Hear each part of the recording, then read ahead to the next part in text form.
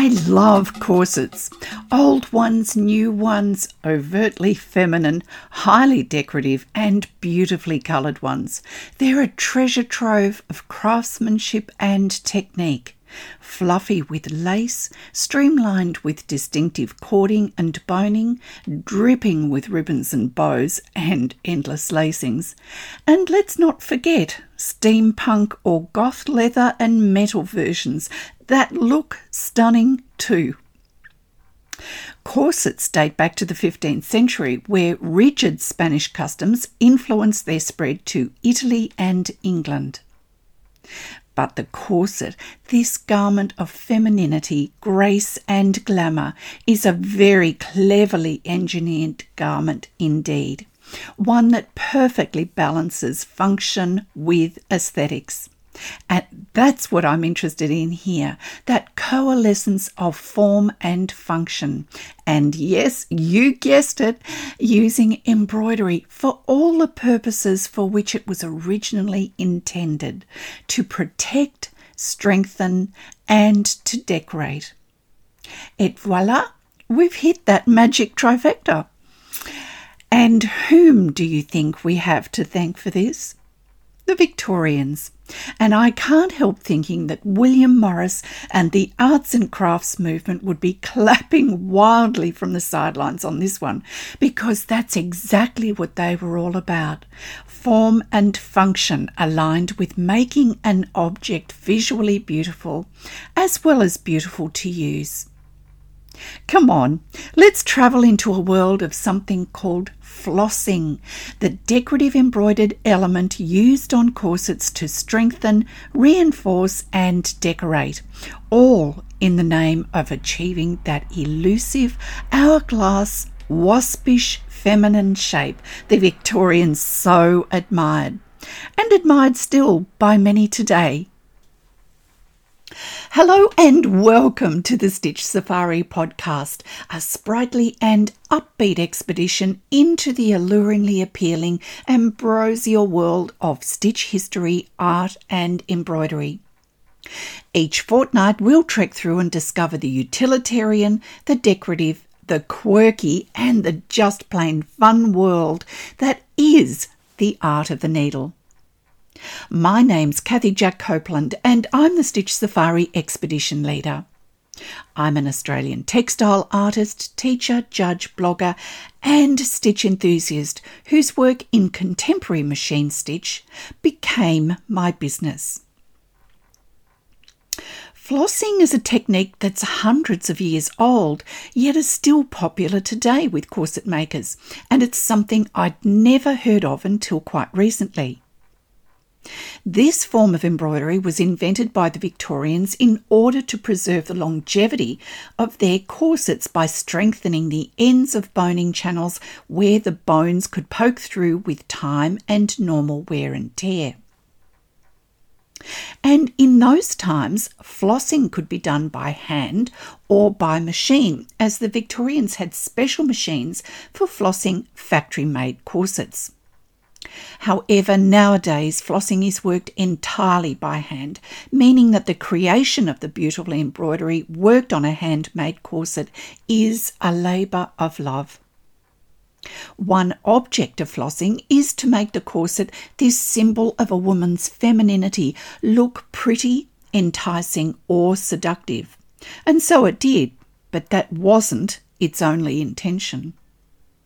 Another purpose of flossing was also to make the corset more functional and long-lasting, reducing the corset bone's movement, thus helping improve comfort and wearability.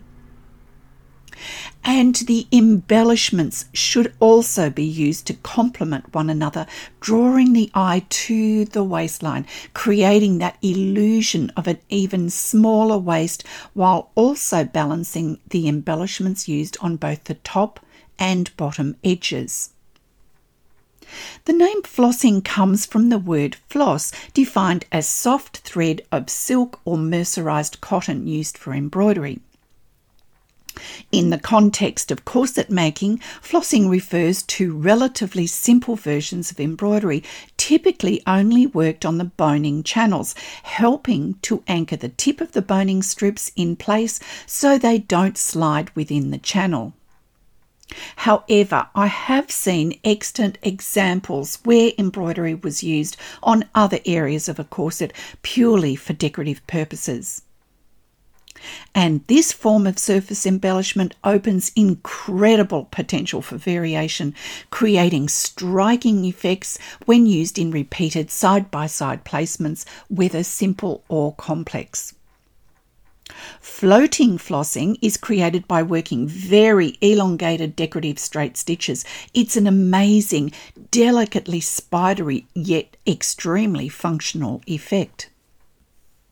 This helps keep the corset smooth and prevents the bones wearing through due to friction, but flossing can also be used to disguise repairs to boning channels that have already worn through.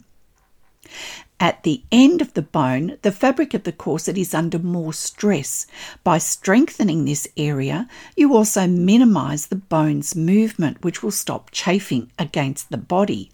And I'd have to think that's a good thing. Many flossing patterns are simple repeat patterns and are extremely effective, being able to be stitched during construction or after the corset has been fully stitched, adding to its versatility. These patterns can be multicolour, geometric, or even floral.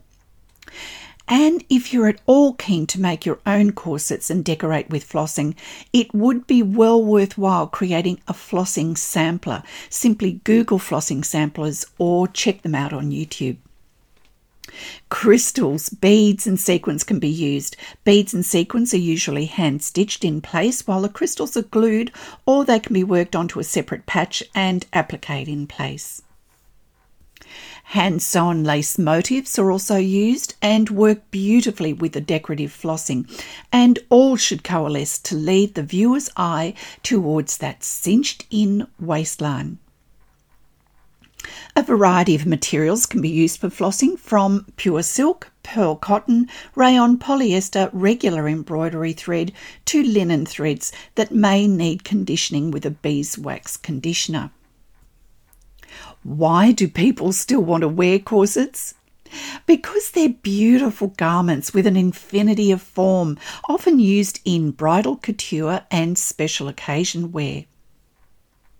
These heavily engineered garments happily exist alongside their alluring prettiness, and therein lies their power.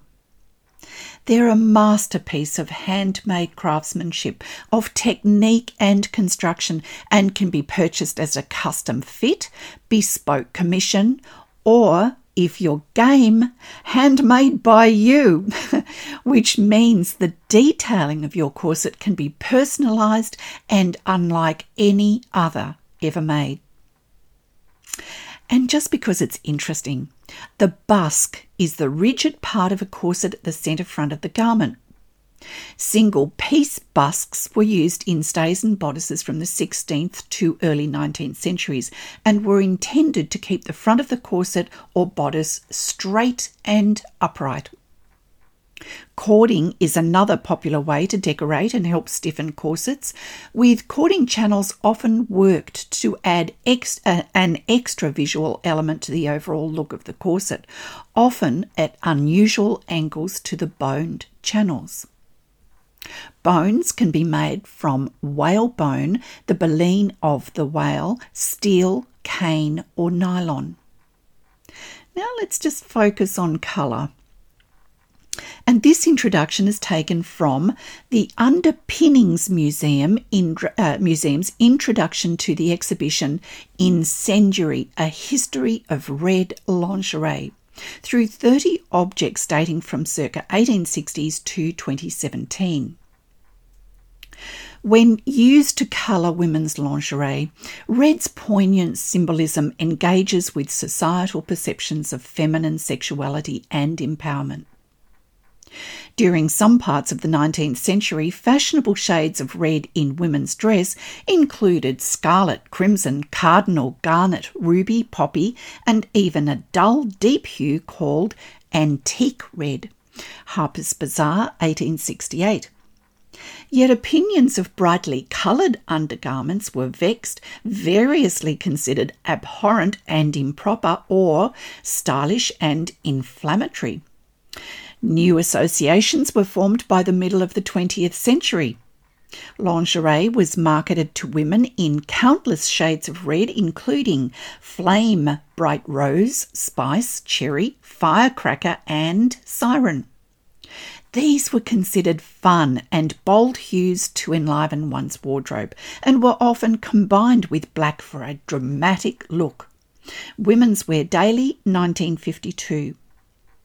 Since the sexual liberation movement of the 1960s, red lingerie has developed more romantic and seductive associations, gaining a reputation for being sexy, red-hot, smouldering, or incendiary. Suitable colours for undergarments were typically white, and corsets were most commonly undyed or dyed in greys and blacks.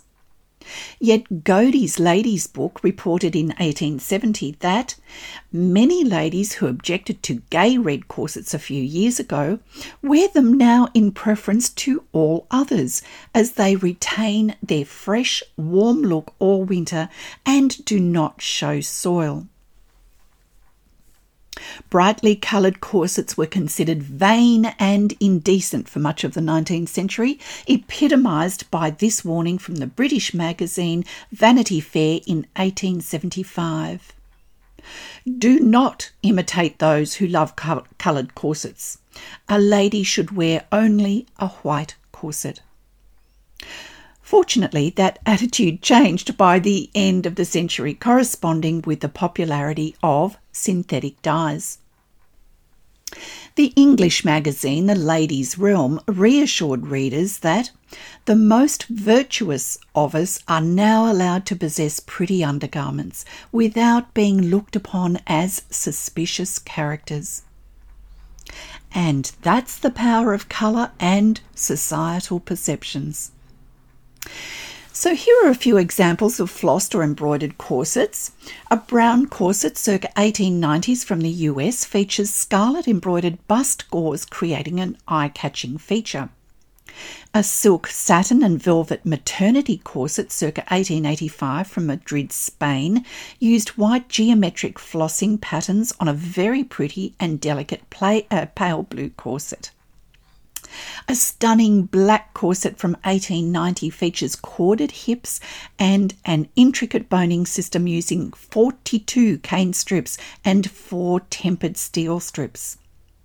The cane boning allowed decorative stitching work to be done by the recently invented embroidery machines that could pierce the cane strips without the needle being damaged. Dating from 1900, a stunning black and red corset, probably manufactured in Germany, boned with a combination of whalebone and flat steel. Decorative black flossing is hand-stitched at the bottom end of each of the boning channels. And lastly, the pretty housemaid circa 1890 was advertised as the strongest and cheapest corset ever made, marketed directly to women in service. Coffee-coloured with jewel blue flossing, it was one of the best sellers of the day. So now let's take a quick look at the corset's modern day iteration. While the corset dates back to the 1500s, they have never really left the fashion scene, being reimagined by countless designers over the years. And one of the most notable comebacks was in the 1970s, when British designer Vivienne Westwood used her subversive style, making them a staple in her punk aesthetic, as a symbol of women's empowerment by adopting them as outerwear rather than underwear. Those vintage corset tops are now highly sought after by collectors.